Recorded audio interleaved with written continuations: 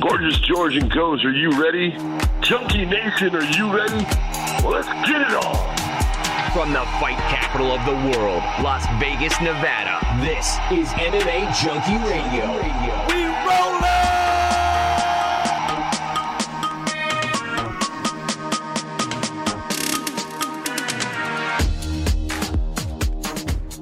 What's going on, Junkie Nation? Gorgeous George and Goes reporting for duty here on a Sunday night for your Monday morning delivery.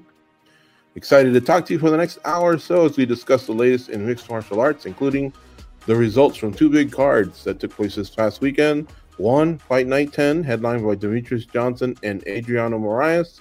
This is one championship's debut on U.S. soil. That took place in Colorado, so we'll go over that card. And then, of course, UFC 288 in Newark, New Jersey, Sterling versus Cejudo. That was your main event there. And we're going to definitely unpack that card. Since most of you are familiar with the UFC, we'll probably spend more time on that one. No disrespect to one championship who had themselves a fine night of fights, hybrid card and all. And there was some interesting fights, with some fighters that you're well aware of. So we'll definitely spend a little bit of time on that. And, of course, we'll discuss all the latest news in the sport of mixed martial arts. All right, we'll reset, and we'll be right back to start the show.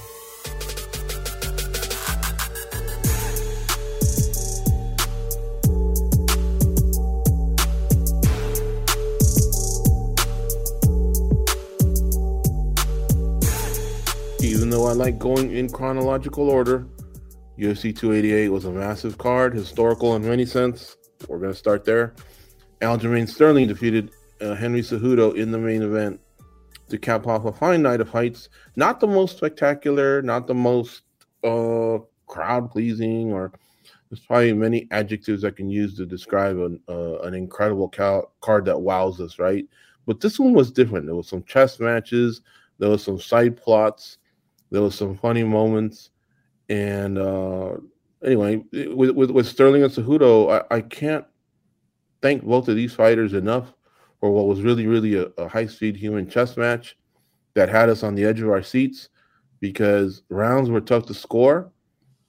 Anyone that I was either watching on Twitter or whether it was talking to Goes or Austin, we were all just like, what is going on? How do you judge that? I mean, they went back and forth. They took each other down. They fought off takedowns from each other. They hurt each other with strikes. They switched stances. Their cardio held up.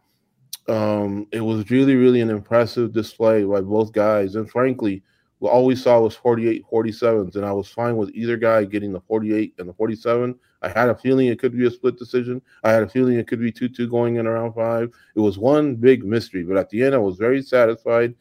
And, of course, the praise will go to Aljamain Sterling, who now notches his third title defense, defeating the former champ, Henry Cejudo, coming back after a 3-year layoff.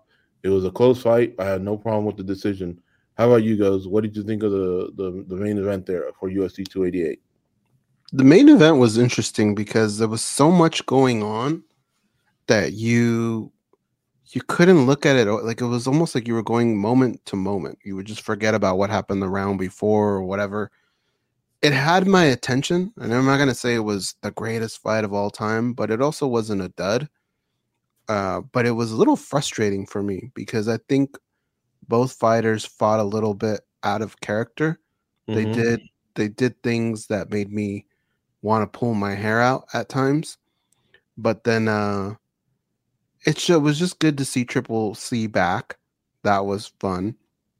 And Aljamain Sterling is quietly becoming one of these, I don't want to say superstars, but he's a big deal for the UFC. Even though the UFC doesn't treat him that way, I think he is. But that fight had a lot of different emotions coming out of me throughout the night. Yeah. Cejudo was slowly and quietly creeping on some of the greats, some of the lists that we all tend to come up with, whether it's just bantamweights or Mount Rushmores, pound for pound. I think he's even got a label rightfully so, as the greatest combat sports athlete ever. And he's accumulated all this very kind of quietly along the way. Yeah, he's got the whole cringe stick going.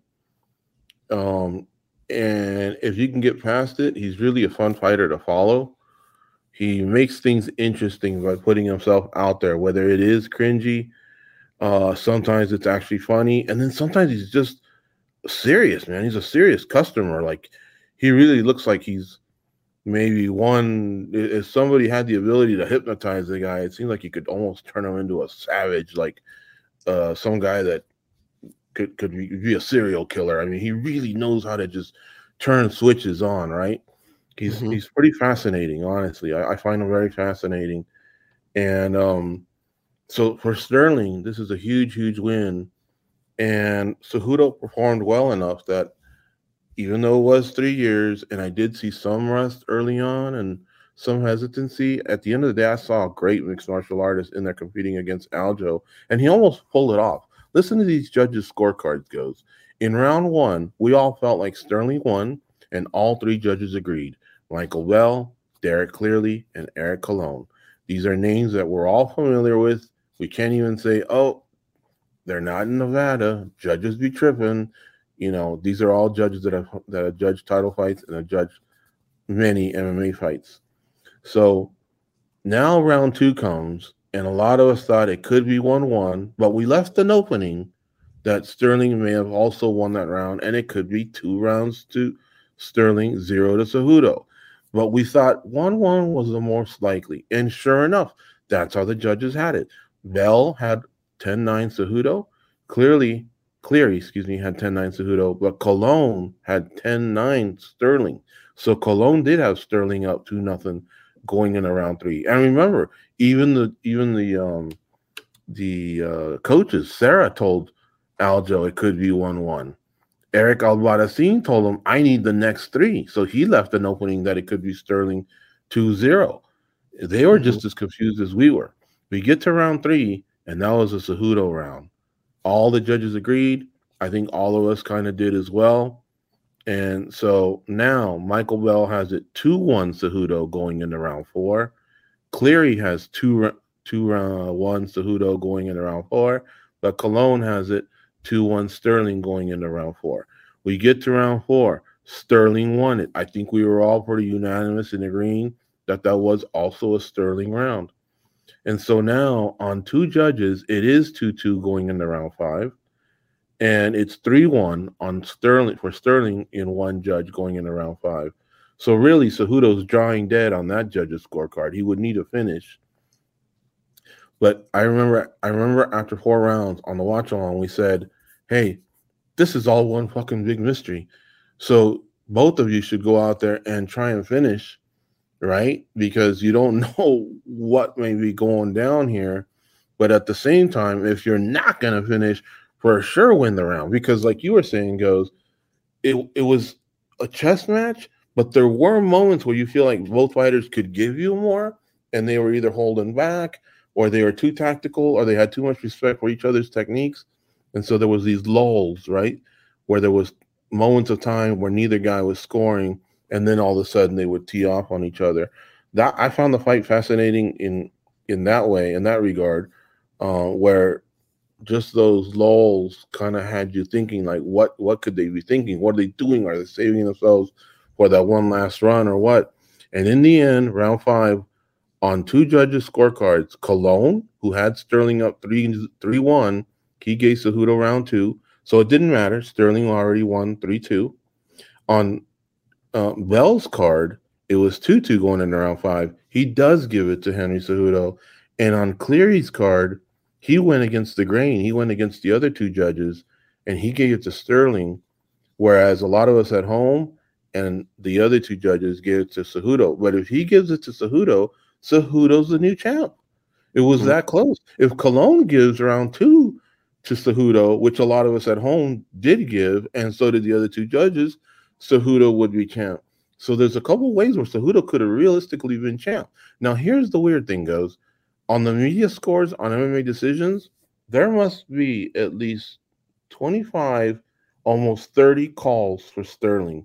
4 of them are 49-46, which means 4 rounds to 1 Sterling, but most of them are 48-47, which is 3-2 Sterling, and only 2 outlets gave it to Cejudo. So it's overwhelmingly 48-47 on most people's cards at home, Sterling 3-2. And again, 2 of the judges gave it to Sterling. So it was really, really fascinating in that regard because of the mystery involved and everything that was happening as the fight was unfolding. It was a nightmare of a fight because a lot of these rounds were decided, in my opinion, in the last 30 seconds or last minute. So that's what made it so difficult to go back and remember, well, wait a minute. In round 1, I was actually giving the round to Henry Cejudo at one point. Aljamain Sterling won that, in my opinion, in the last minute, the way he poured it on. So it was just a weird feeling.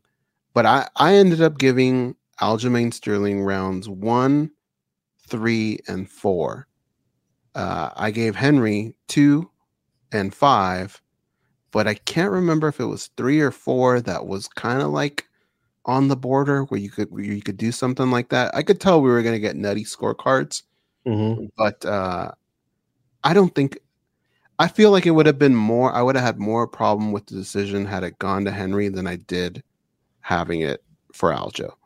But it's so weird because I feel like both fighters could have done more, could have fought differently. Like I thought, even though this is probably a boring thing and people probably won't like this take, but I thought Aljamain Sterling gave up so many positions where Henry Cejudo could have just controlled him and maybe tried to tire him out a little bit and just kept him in that spot and won rounds when he was on all fours. But Henry would have liked to stand up, or he would just disengage, and I really didn't understand that tactic.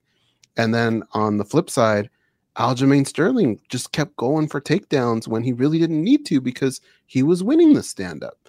It was an odd fight. It really was.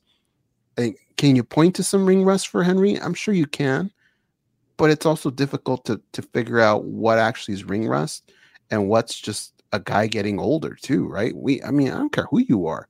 3 years, your body's gonna work a little different, especially once you're getting up in age. So it's hard to tell.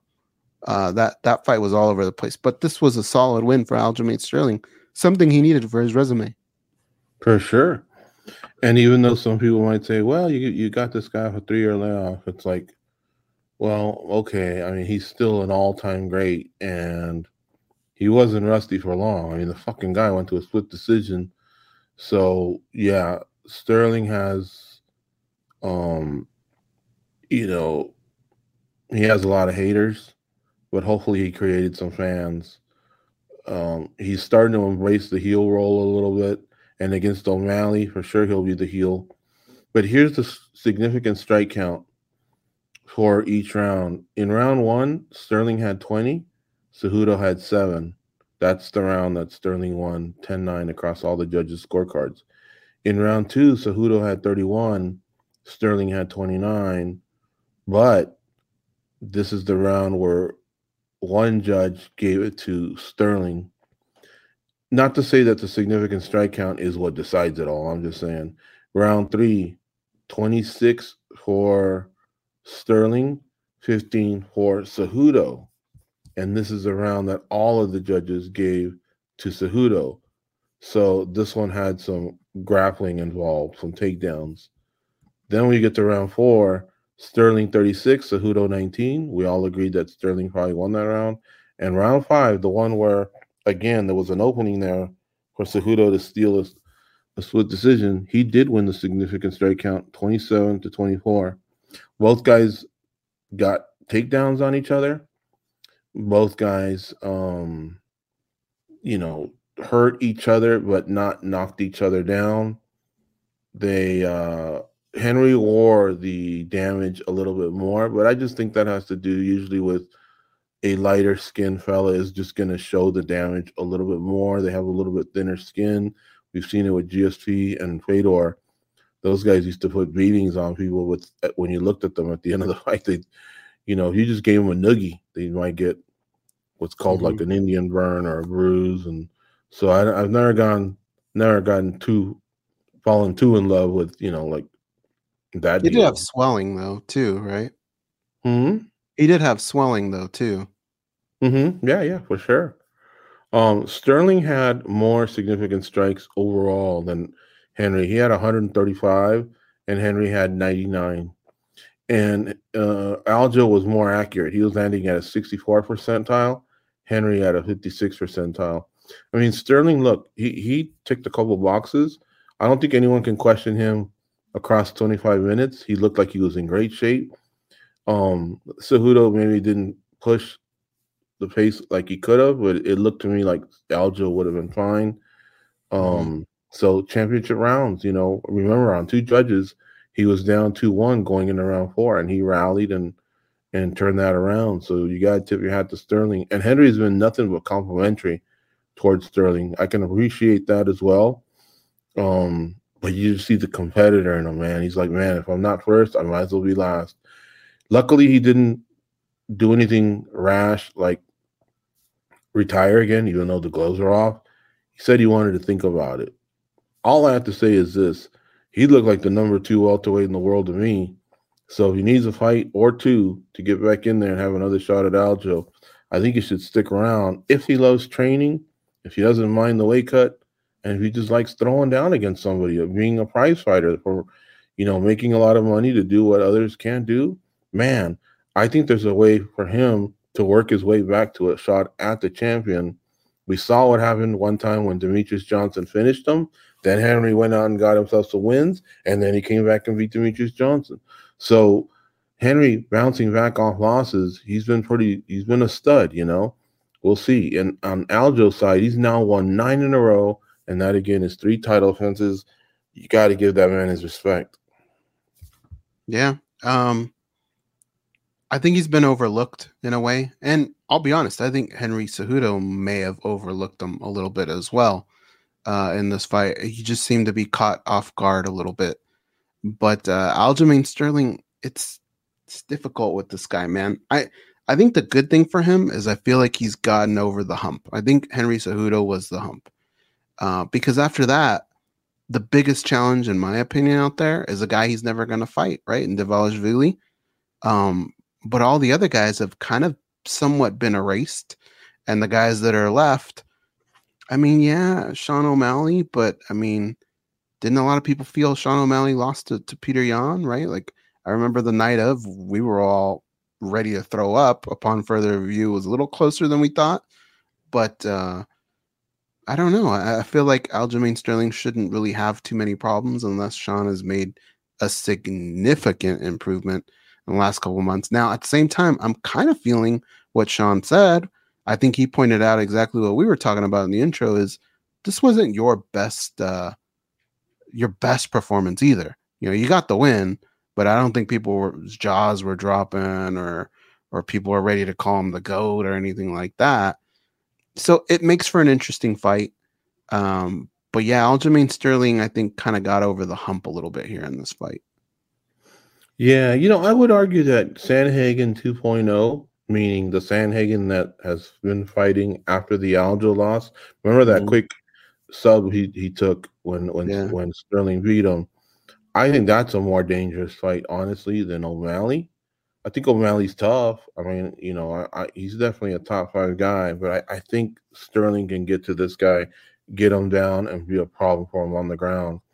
I'm more anxious to see Sandhagen get his second shot and Cejudo maybe work himself to a second shot. But I just don't know if Sterling wants to hang around that long. Doesn't look like he wants to break any records. I mean, Dominic has 5 title defenses. Maybe he can tie them, which would be 2 more. But, to still get to what DJ and John Jones and GSP and Anderson did, you got a ways to go there. But it's not like he's saying, I want to retire. What he's saying is he wants to go up to 45 and test himself against Volkanovski. I'm not sure that the Sterling that fought on Saturday could beat Volkanovski, but Sterling keeps getting better. Does he really want to do that, though? Like, in your opinion, do you think that's what he really – what I think he wants is money. I think he knows there's more money in a fight fighting a guy like Volkanovski than there would be me defending my belt back at 135. And I have to kind of agree with him. And I think that's kind of a little bit of a failure. Points, though. True. But I think it's a little bit of a failure on the UFC's part, because you got to make that belt be worth something, right? If guys are just going to be passing that belt around and just to make more money fighting in other weight classes, then guess what? You're starting to sound a little bit more like something that you constantly talk about not wanting to sound like, and that's boxing. That's what happens in boxing a lot, right? So if I'm Aljamain Sterling, man, he's not that far away. A couple more defenses, and depending on who they are, like, he can really establish a very good legacy as a bantamweight. In the scheme of things of that division, if he goes up in weight, I don't think he'd do bad, but there's nothing in that performance for me that screams he's got something for Volkanovski. This is true. However, I will say this. He's being pretty honest with us. That weight cut seems to take its toll. I think his words were that, wow, that was a tough one. Even though he came in at 134, he said that weight cut was tough. Henry had been teasing him, saying, you're not going to make weight. You don't look good. And to Aljo's credit, he came in at 134, not 135. He went 25 minutes. He was in good shape. So, we'll see. Maybe you're right. Maybe this is some posturing, some leverage. And he's looking for bigger paydays. Who knows? He's going to get a nice payday against O'Malley. And then whether it's Sandhagen working his way back or Cejudo, those could be decent paydays for him as well. But I don't know. I don't know if he could negotiate himself pay-per-views as a title challenger versus Volkanovski. So we'll see. Volkanovski, he's going to fight Yair. What if Yair beats him? Then that's all done. And then Volkanovski could possibly move up and fight Makhachev at some point. We'll see. So many things can happen. Right now, Dana White's saying Sterling versus O'Malley in August in Boston. If both guys want to do it, they'll do it. That's only 3 months away. I wonder if Sterling could negotiate something there. Like, hey, man, like, this is a quick turnaround for me. But I think he's going to get paid well with O'Malley. So he may just want to do it. I don't know. But he looked fine. By the way, Dana was already saying that he thinks it may have been a bad idea to see these two guys face off. I couldn't disagree more. I thought that the UFC executed it perfectly. The one thing I'll say is sometimes the champion just wants to breathe. He just had a fight. He's got the belt. He's been away from his family. He wants to be with his family. And the last thing some of these guys want is some guy jaw-jacking in your face. What's up? I'm next. It's like, bro, I just fought. Let me enjoy this. Let me do my post-fight. Let me say what I got to say.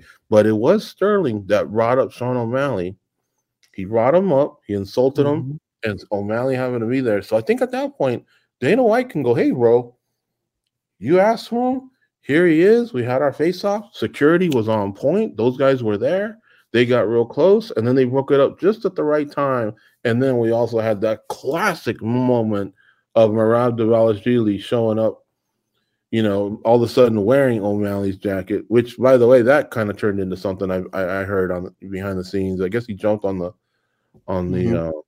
There's and some good footage of it.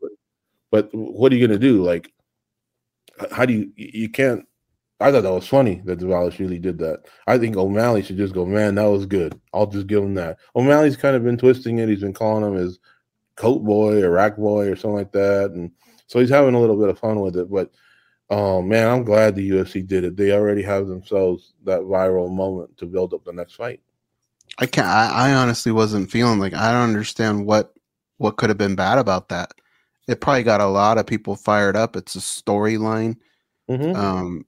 I didn't see anything wrong with it at all. Like, I know pro wrestling gets brought up a lot, but look, man, we're not pro wrestling. It's very obvious. You got to be a moron if you tune in and think that's actually happening.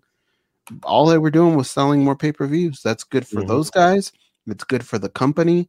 It gives the fans something to look forward to. How many times did we hear Aljamain Sterling say they didn't promote him that well? I mean, I thought they promoted him pretty well here. I thought bringing Sean O'Malley in was brilliant. And yeah, the Thriller jacket behind the scenes. was hilarious. I wish Dvalishvili would have took off with it. I think that would have been even funnier. But I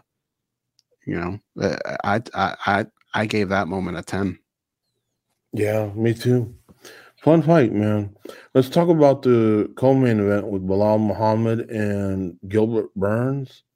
So this one also went 5 rounds. This is what they negotiated at the last minute. The fight that was put together three weeks ago, and Bilal Muhammad defeated Gilbert Burns via decision. There was what appeared to be an injury on Gilbert Burns' left hand, left wrist, left forearm.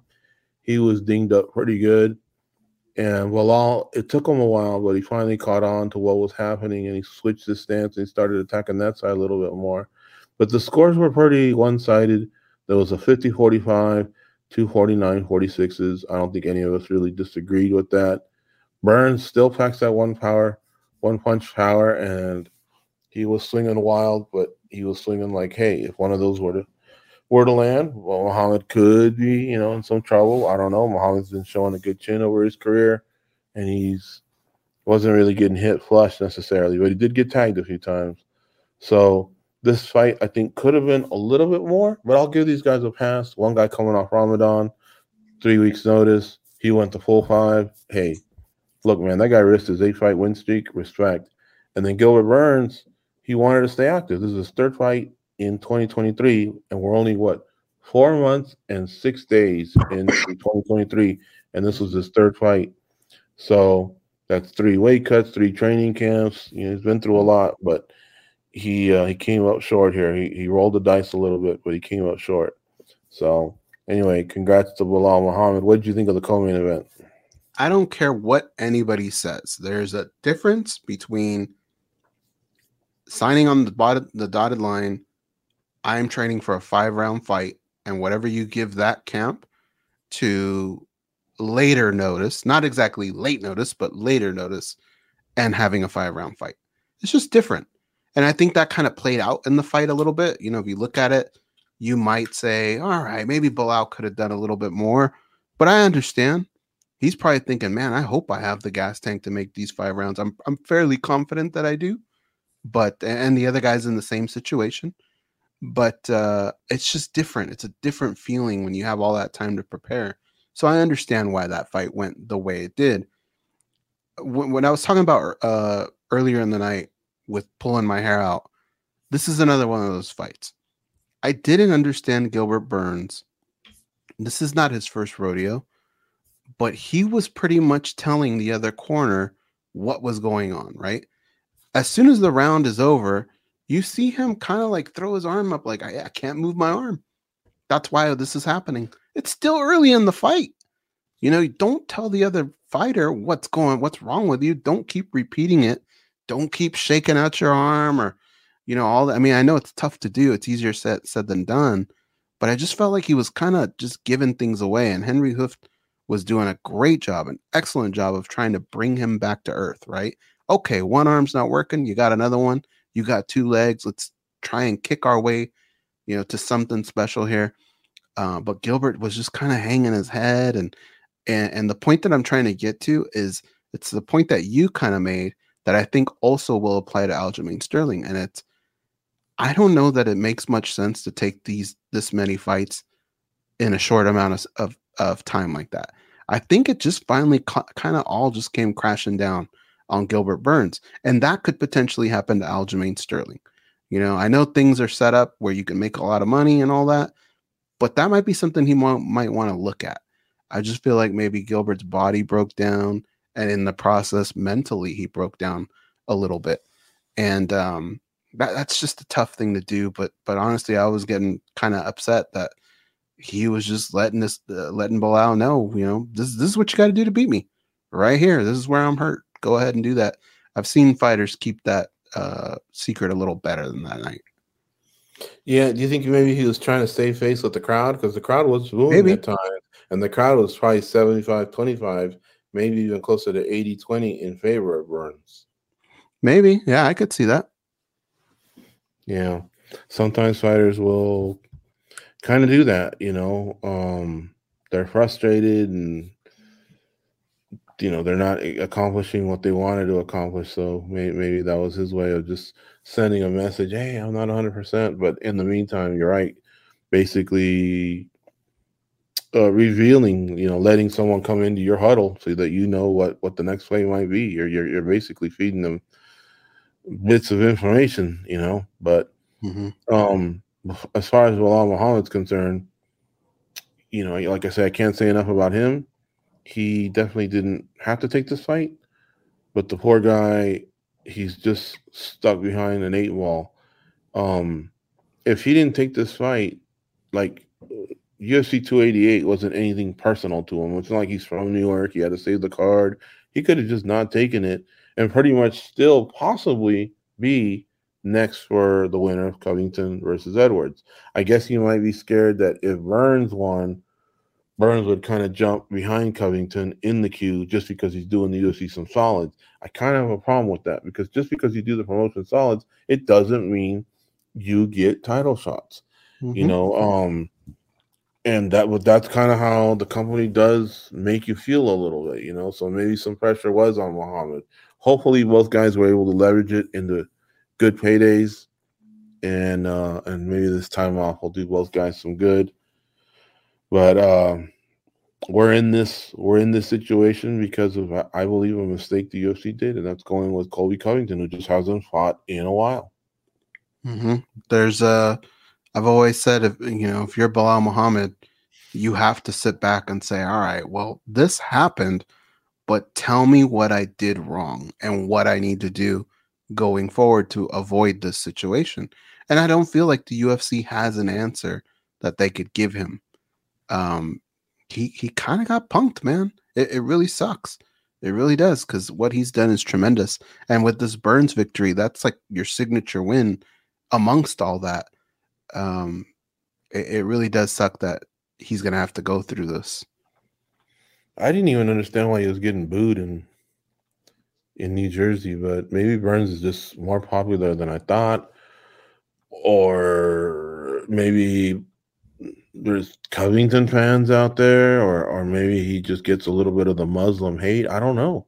I like Bilal. I would think he would come off as a very likable fighter. He's pretty funny. He does good when he's an analyst on the set, he just, he's a crack up on Twitter. He does his bully picks. I don't know. I was surprised that he would get that kind of reaction from the crowd. But anyway, he won, and that's good. And for him, and like I say, he says he doesn't want to be a substitute. So even though we're going to discuss this tomorrow on Svenny Backlick, I'll give you some quick thoughts because we do have different people that listen to different shows. He says he doesn't want to be a substitute. So my advice to him is, since the next fight's not till October, if your body can take it, get in there and fight someone on the same card so you can kind of technically be insurance, but at the same time, you're fighting if the title fight doesn't need you. You're fighting someone and you're staying busy and you're staying active. I would advise that rather than just sitting there not being the sub and waiting for the winner of that fight. You just never know how that can go down. Maybe the sub scored points while you're sitting on the sidelines. Who knows? But that's what I would advise them. I think that's the best horrible advice you could possibly give. And it's unfortunate because you're right. Nothing is guaranteed. It sounds good. Yeah, just sit back and wait and let everything, you've already been through enough. You didn't even have to fight this fight. It's a shame that you had to. We all want to tell him to just kind of sit back and the UFC will reward you, but things just don't play out that way. And nothing's guaranteed. So yeah, that's probably the best advice he could get. But at the same time, you just feel horrible even having to say it. For sure. We'll see how this plays out. The champ don't want Covington, but the champ doesn't seem to have the juice to sway the executives to go in another direction. I think the executives have dug their heels in, and it will be Covington versus Edwards at some point. It probably won't be the Boston card. I don't think so. I think Aljo and O'Malley can carry that. So maybe they're going to start looking at September, or maybe I guess October, like they said in Abu Dhabi. They might go back with this one. Who knows? We know November is already Jones versus Miocic, it appears like. So I don't know. I'm just trying to fill in some blanks here. Yan Xiaonan defeated Jessica Andrade. This was the only finish on the main card. The other 4 fights went to a decision. She starched her in round 1. This was Andrade's third fight in 2023, much like Gilbert Burns. She just came up a little bit short. We were talking about this on the watch along. Is 3 fights in 4 months and 6 days just too much, maybe?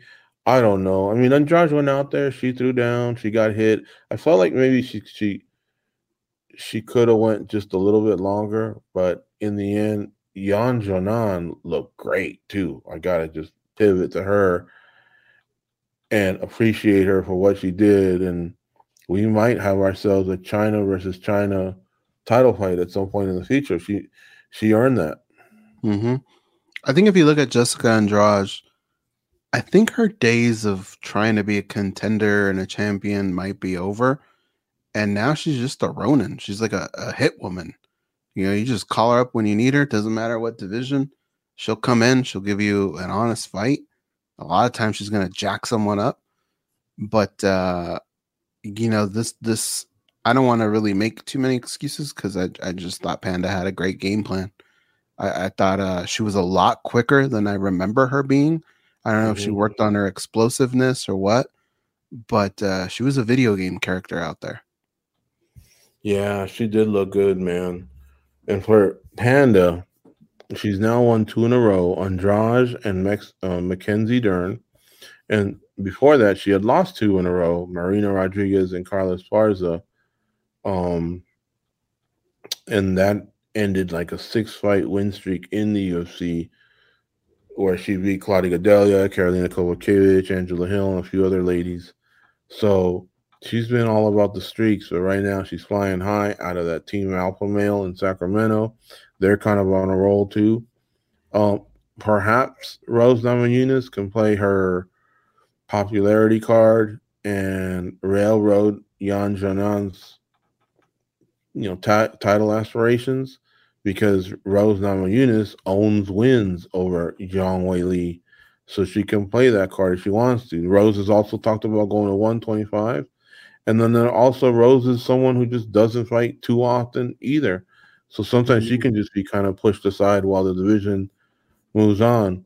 I don't know what's going to happen, but again, I know that she hasn't taken a fight yet. She is looking to possibly debut at 125. But if I'm Rose, I cash in on those Zhang Weili wins and just jump out in there now that Carla Esparza is out of the way.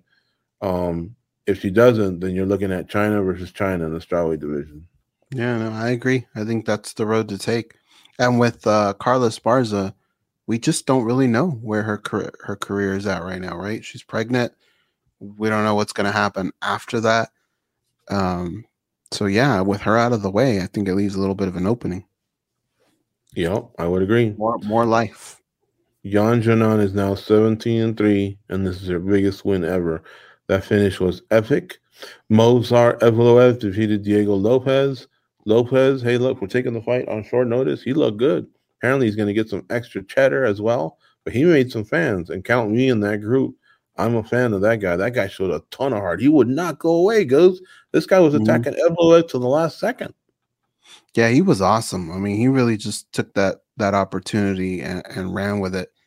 And you do, maybe, yeah, the kid does have maybe some holes here and there. But I just feel like if a 100% cat was out there, I'm not saying that fight would have gone differently, but I think it would have really, really given him some problems. Evloev, you could tell he was a little rattled from all that. For sure. Speaking of Lopez and Evloev, they did get fight of the night. Yan Xiaonan and Matt Favola, they got performance of the night. So there's your bonuses. The first fight on the main card, Charles Jourdain versus Cron Gracie. Man, Cron Gracie may have lost a fan. Diego Lopez gained a fan in me.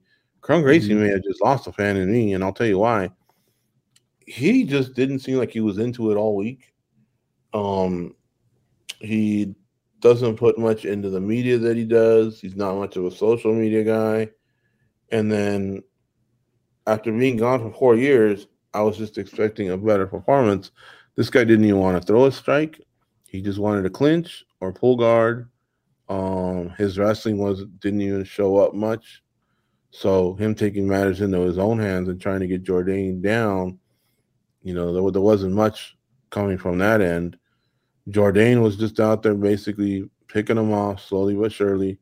But Gracie just looked disinterested, and I think he's probably going to get cut. To tell you the truth, he doesn't look like he wants to even be a mixed martial artist, man. I wouldn't be shocked if he did, because that's just for one, the performance was just very, very poor, and two, you're right, he just didn't really seem to want to be there. Like there was no plan B at all. It was plan A, and that's it. And you just can't do that at this level, not at the highest level in the UFC, let alone on a pay-per-view, right? Like that's you can't have that show up. If the casual fan is showing up watching that, they're wondering what the hell is going on here. Like, these guys don't even look like they should be fighting each other. One guy just looks like he pulled him off the street. Like, it doesn't add up. Yeah, he did have a little bit of that homeless look. He had a jacket that almost looked like the kind Rambo was wearing in First Blood. Like literally, he had just come back from a war, or he just got released from prison, and they go, here's $100, here's a bus ticket, and here's some clothes. Get out of here, like, I don't know. He lives in Montana now. He was this guy was a SoCal guy, Rickson Gracie, one of the legendary figures in the Gracie family, in the sport of mixed martial arts, and definitely in the Brazilian Jiu-Jitsu world. That's his pops, but he fought like his pops did like 30 years ago. And there's just no evolution from that side of the family. I mean, like, in his corner was Damian Maia. Damian Maia was a great Brazilian Jiu-Jitsu practitioner. But guess what? He also immersed himself in wrestling, and he would chain wrestle. He'd get you against the fence. He had a sequence of attacks where he'd kind of grab your leg and pull it, and take you down that way. But Kron was more like, oh, take me down, fall into my guard, butt scoop. Like, this was tactics from like 30 years ago. Hey, you know what? Work on your wrestling and get him down and be in top position. Take matters into your own hands. But he just didn't do that. He didn't do that. And frankly, I'm tired of talking about him at this point. So I just want to move on. Matt Favola, that guy, man. Now that guy's improved. His striking was money. He looked great. Then Drew Dober started to take over, and then Matt Favola just put it on him. Now, I also thought this fight was stopped a bit early, but I'm not going to die on that hill. Like, I said what I had to say on Saturday, and I stand by it. But, even Dober's congratulated him, and we're turning the page.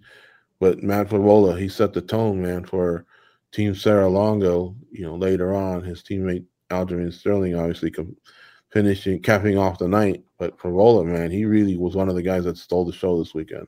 He had a great, great call out too of Patty Pimblett. So he won the crowd over. I feel like Pimblett gets called out just about every event. It's pretty hilarious. But that was a good performance. And it's in front of the home crowd, right? They had a lot of people there. So good on him. People are going to remember him. And if they don't, they're going to remember that steamroller chant that doesn't stop. Mm-hmm. Kennedy and Zechaku defeated Devin Clark via submission.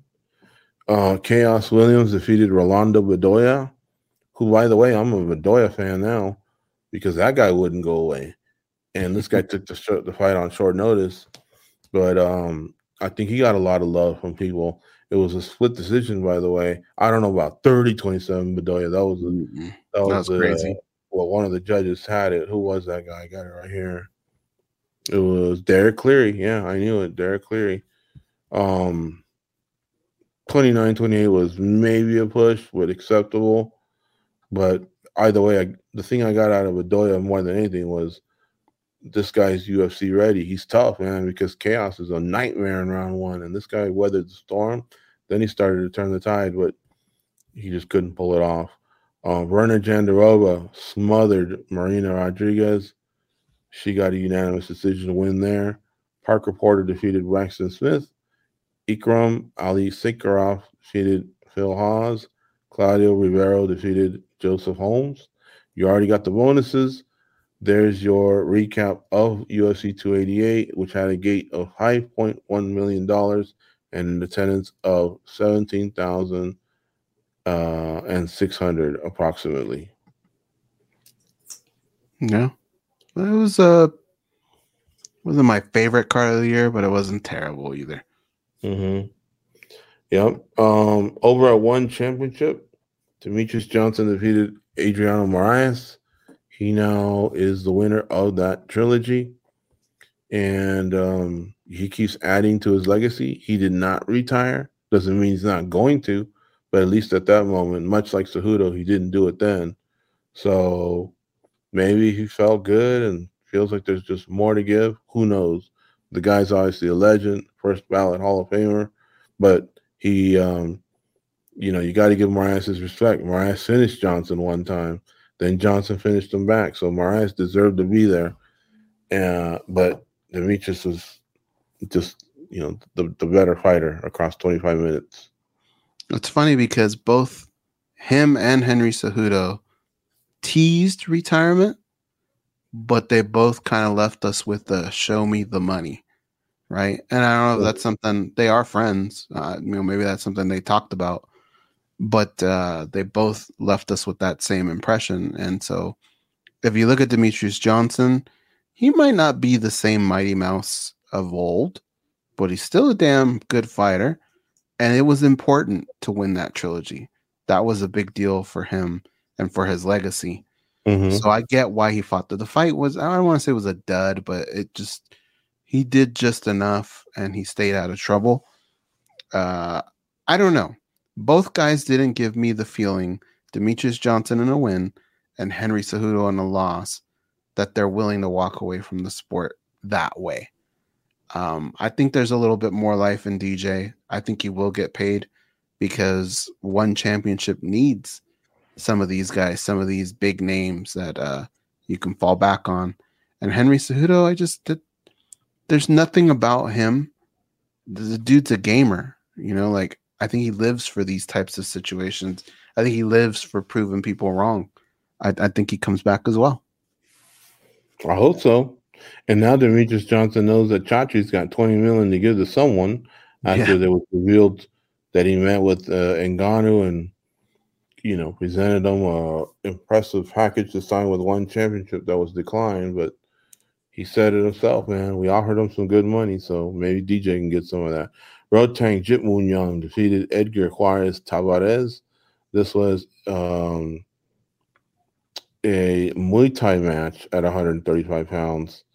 And it was a title fight. So congrats to the champ. Mikey Musi defeated Osama Al-Marwai via the submission. This was grappling. Stan Fairtex defeated Elise Anderson in MMA with a kick to the liver that stopped Elise pretty much right away. She crumbled to the ground and didn't get up. So this is a huge MMA win for Stan Fairtex. Sebastian Kadistan defeated Roberto Soldic, who was a big free agent signing for One Championship. So rough start for Roberto Soldic. Kind of reminds me of Eddie Alvarez. He kind of stumbled out of the gate as well.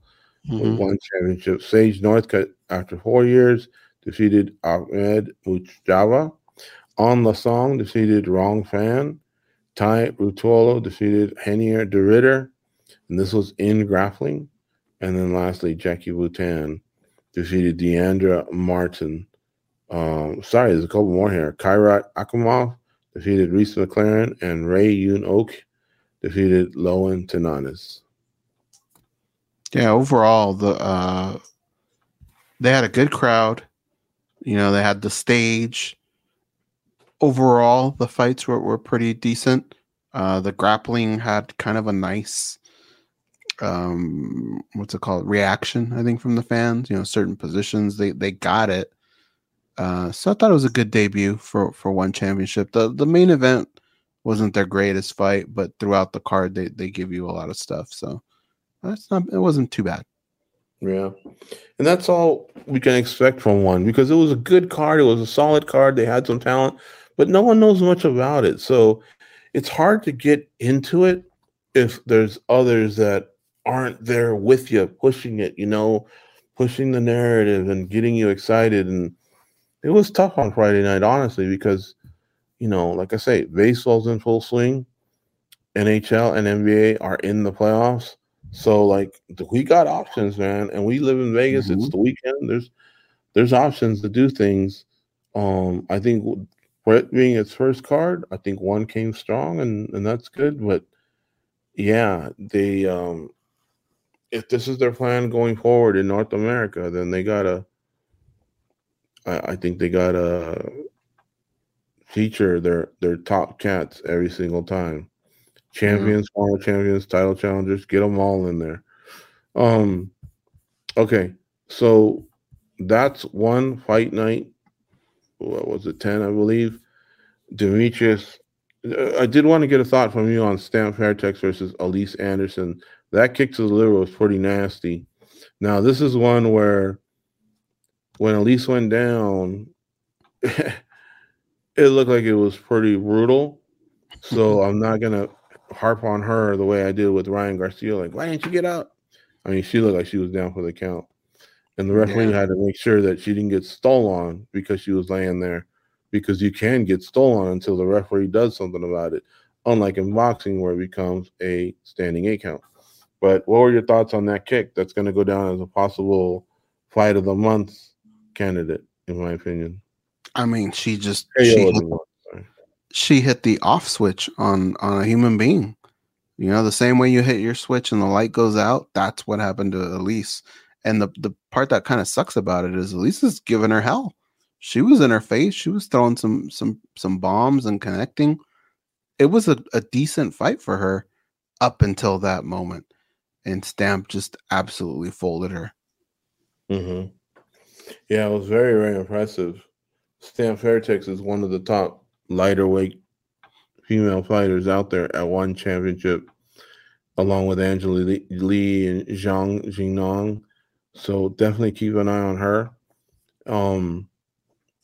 As far as going back to the UFC, there is a little bit of news that I wanted to cover before we bounce on out of here. It's definitely unfortunate, but one of the most consistent lightweights the UFC's ever had, and of the last 10 years or so, Tony Ferguson was arrested for DUI after flipping his truck in LA. And so there's video of this, there's, pics. He messed up. He messed up bad. Now, he does have access to probably good attorneys who can maybe save his ass from having to go to jail. But, being drunk and then hitting 2 cars, acting like a jerk with the police, flipping the truck, not good. Not a good look. No, it's terrible. And there's no excuse for it. In this day and age, like, how much evidence do you need out there of people ruining their lives this exact way?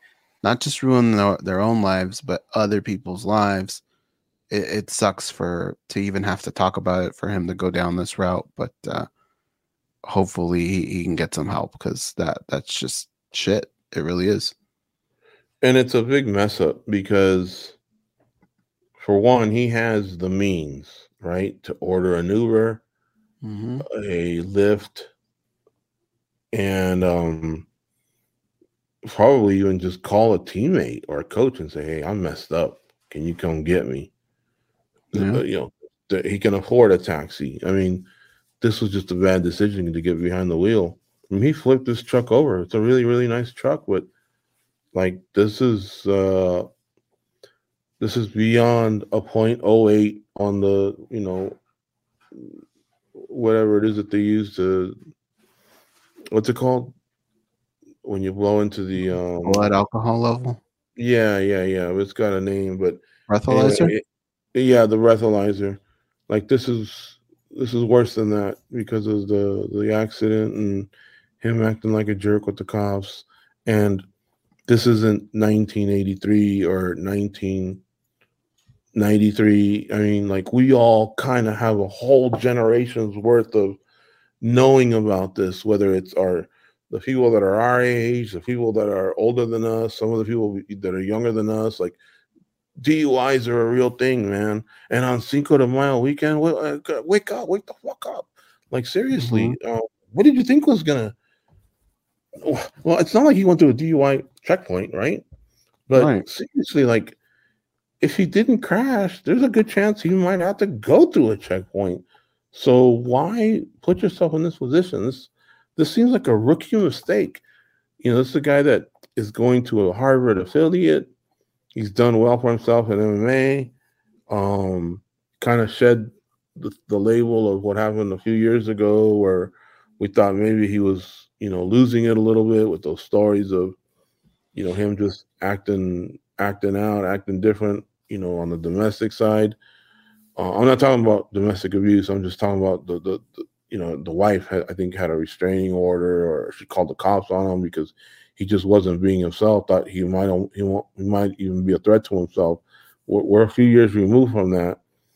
And so now in his later years, because he's 39, you would think, well, maybe he can win a couple fights on the way out. Maybe he'll make a Hall of Fame. Maybe not. I don't know. But instead, this guy's regressing, not just athletically, but also as a human. Mm-hmm. Yeah, it's unfortunate. It really is. Mm-hmm. He's got a family too. He's got a kid. I think he might even have two. Like, you're acting like a freshman in college. You should know better, Tony Ferguson. All right. Aside from that, I don't think there's too many other things we're going to cover on this show right here. Oh, I apologize for that. For some reason, I have my volume up here on some of the videos that are just playing as I'm kind of scrolling and making sure that we don't miss anything.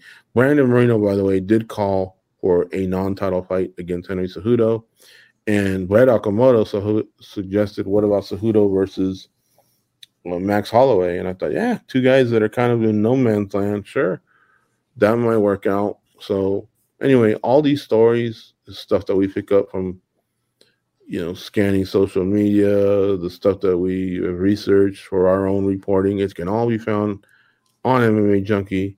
The team is always busy giving you as much content as possible, and it's all relevant content, not just UFC, One Championship, Bellator, PFL, bare knuckle. It's all there. We even had a story about Canelo Alvarez, the decision that he had over John Ryder here in Las Vegas. But check it out. It's also free on all mobile devices and on tablets if you want to just subscribe to our app. Thanks again to everybody that was part of the watch along on Saturday. We're already committed to the next couple all the way through International Fight Week. So count on the one in June, which is June 10th, and then July 8th. Both of those watch alongs, Goes and I can tell you right now that they are happening. So count on it. And again, one last plug for Spinning Back, like noon Eastern, 9 a.m. Pacific on Mondays. Catch it live. You can participate in the chat room that we have. All right, folks. Have a good night. Hope you had a nice weekend. We'll talk to you on Thursday. Go out and be a champion. See ya.